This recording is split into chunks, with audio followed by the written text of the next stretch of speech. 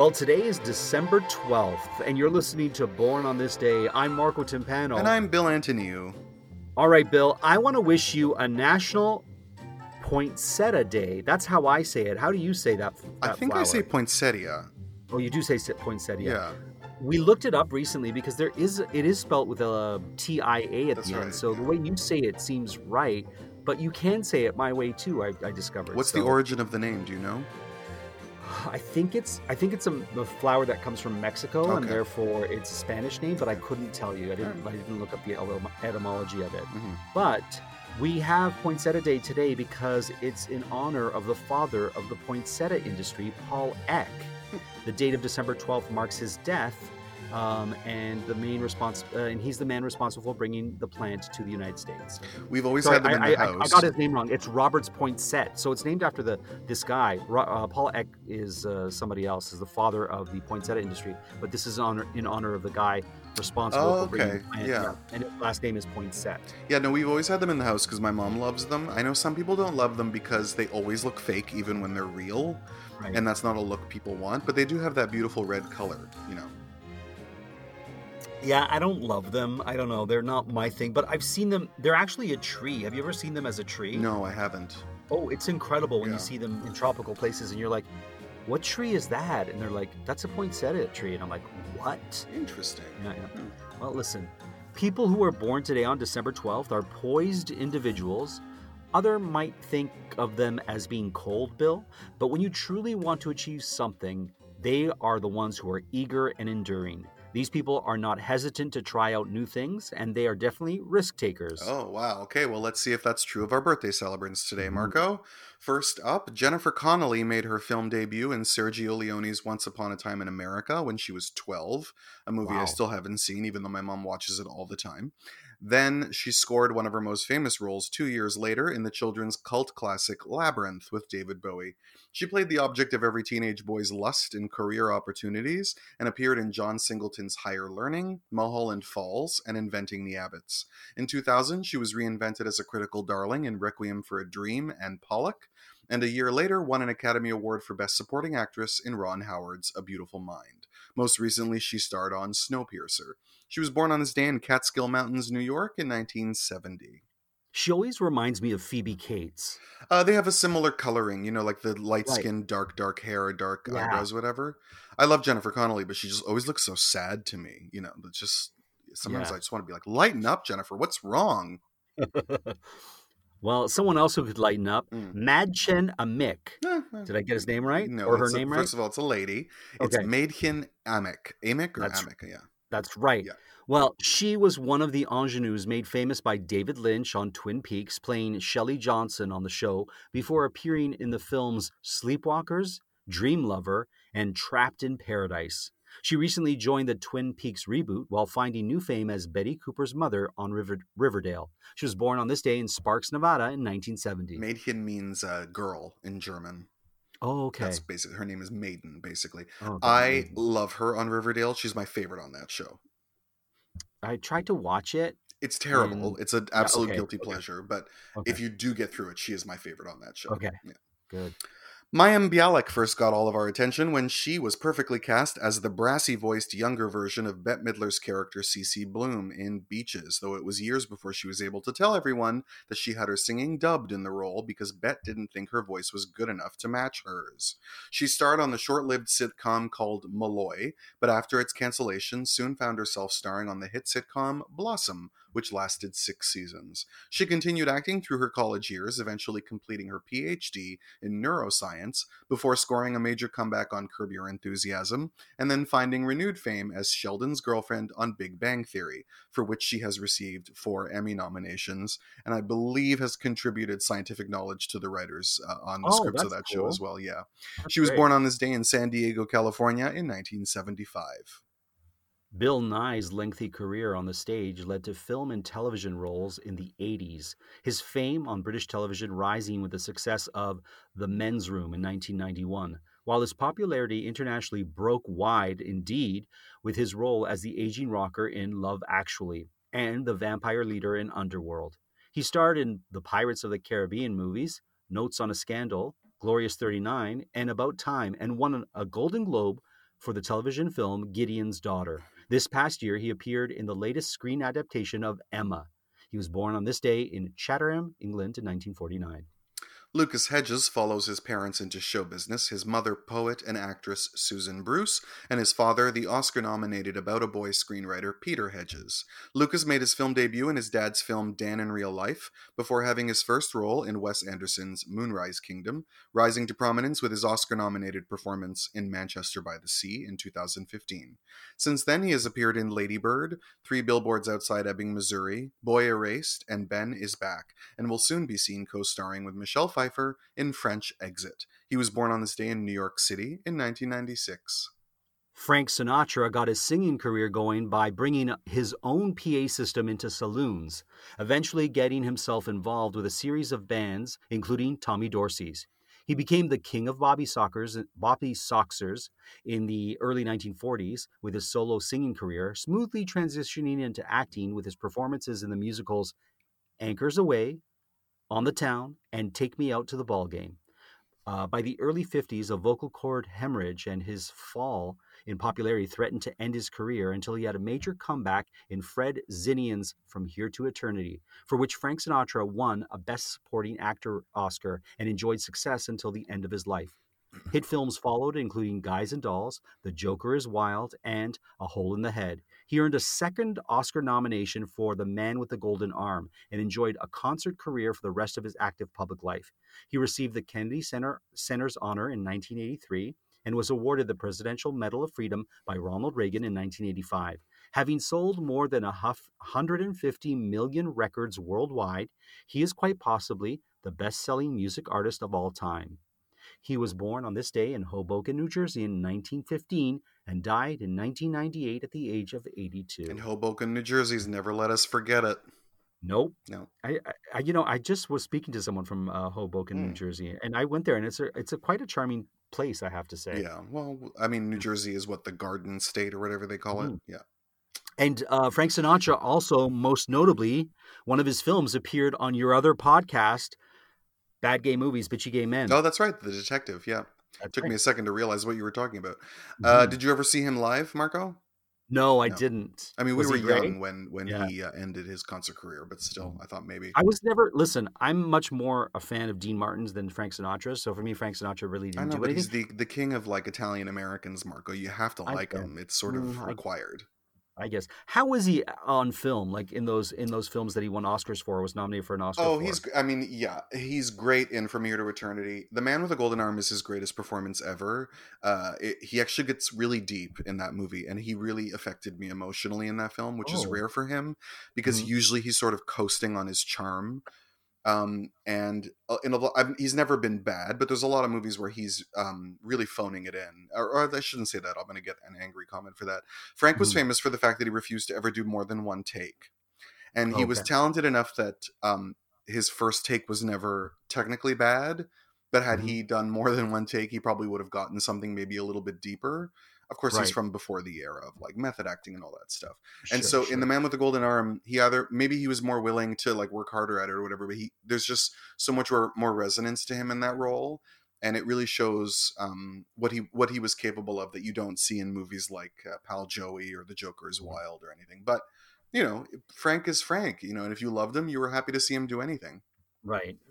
You know, it's certainly you're better off watching him in if you want to see like acting, you're going to watch the 50s movies. By the late 50s to the 60s is when he becomes Rat Pack Frank, and then he's truly just, you know, snapping his fingers and playing cool dude in all of his movies without, you know, is he even awake, you wonder. Yeah. Right. Got it.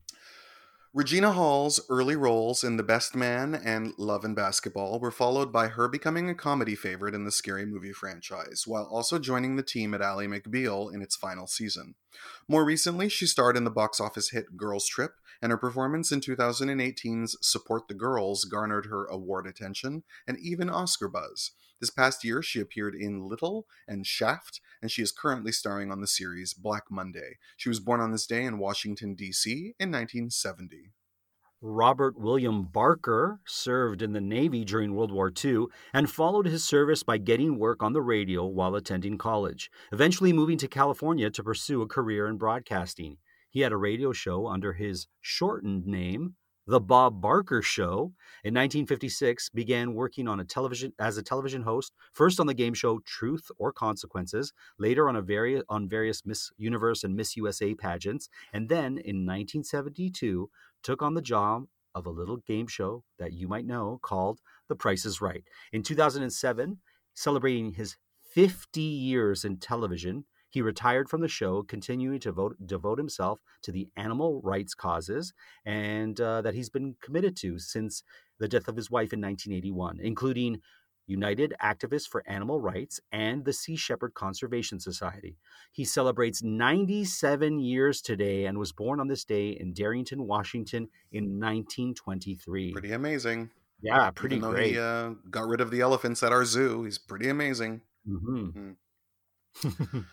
One of the cinema's most iconic gangsters, Edward G. Robinson, wasn't a classic handsome face, but his performance in 1931's Little Caesar made him a huge star, leading to years of tough guy roles that continued into his later years, including Kid Galahad with Bette Davis, she called him Liverlips, Tales of Manhattan, a supporting role in the film noir classic Double Indemnity, and a leading role in The Woman in the Window. His spotty record during the Red Scare is still a matter of discussion. Robinson cooperated with the HUAC to keep his career going and worked until his final film, Soylent Green, in 1973, which was released the same year as his death at the age of 79. He was born Emanuel Goldenberg on this day in Bucharest, Romania, in 1893.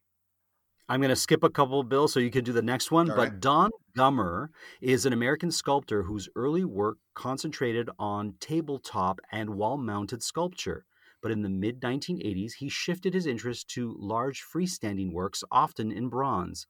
In the 1990s, he added a variety of other materials, such as stainless steel, aluminum, and stained glass. His interest in large outdoor works also led him to an interest in public art. But but the reason you might know who he is because he's the guy sitting beside Meryl Streep at the Oscars every year because he's been married to her since 1978. And he was born on this day in Louisville, Kentucky in 1946. Now, Marco, I don't know if you know this, but I consider Tokyo Story to be the number one film, my number one film of all time. I had no idea. I had no idea that was Well, your number look one it up. film. Okay. And then watch it and say something shitty about it to me after because Okay. you won't like it. Anyway, that movie was made by Yasujiro Ozu, the masterful Japanese filmmaker, whose movies were rarely seen outside his country during his lifetime, as they were deemed too Japanese to be appreciated by international audiences. Later critical analysis of his oeuvre found that actually he's one of the most universal and humane of all directors. His stories almost always focused on the simultaneously sublime and harsh realities of family life. For Ozu, life was a cycle of inevitable tragedy, that a family unit once created is then destroyed by children breaking off and making their own families. And most of his films were about this, actually. His masterpieces also included Late Spring, Early Summer, Floating Weeds, and The Flavor of Green Tea Over Rice. He and his most frequent screenwriter Kogo Noda usually measured the amount of work they had accomplished daily by counting the number of empty sake bottles on the floor of their workroom, which might have contributed to the director's early death. He was born on this day in Tokyo in 1903 and died on this day in 1963 at the exact age of 60. Oh my goodness. What is that called when you're born and die on the same day? I don't know. It's like a palindromic life or something. I Oh don't know. man. Yeah. What is it about that film you love so much? There are just some movies that really achieve a very sharp and acute understanding of the pain and the beauty of being alive. It sounds so Okay. pretentious, but it's a movie that really, and his movies, they're kind of like going to church, like they're really good for you, and they're not sprightly and fun. They require a lot of patience, especially to our modern eyes.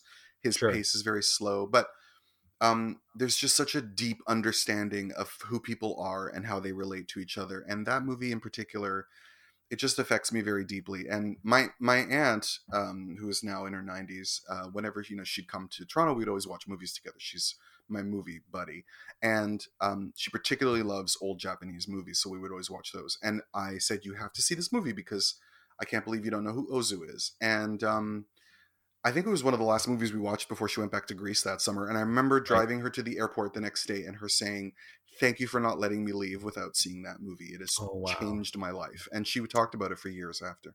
So That's wonderful. yeah, What a wonderful story. yeah. You can hear more wonderful stories about Bill and movies that he's loved and not loved so much in my Criterion's podcast. Definitely check that out. Yes. All right. Maren Ade is one of Germany's most exciting filmmakers, despite having only made 3 feature films so far. Her latest, Toni Erdmann, the highest critically rated film of that year's Cannes Film Festival, and the nominee for Best Foreign Language Film Oscar of the year. She was born on this day in Karlsruhe. I don't know if that's how you say it. Karlsruhe, Germany in 1976. You might not know Phyllis Somerville by name, but you definitely know her to see her, most famously as the woman who tells Charlotte on Sex and the City that she bets she has a beautiful "See you next Tuesday." A member of the Labyrinth Theatre Company, she made her Broadway debut in the musical Over Here in 1974, making her film debut in her late 30s in the 1981 hit film Arthur as a sales lady.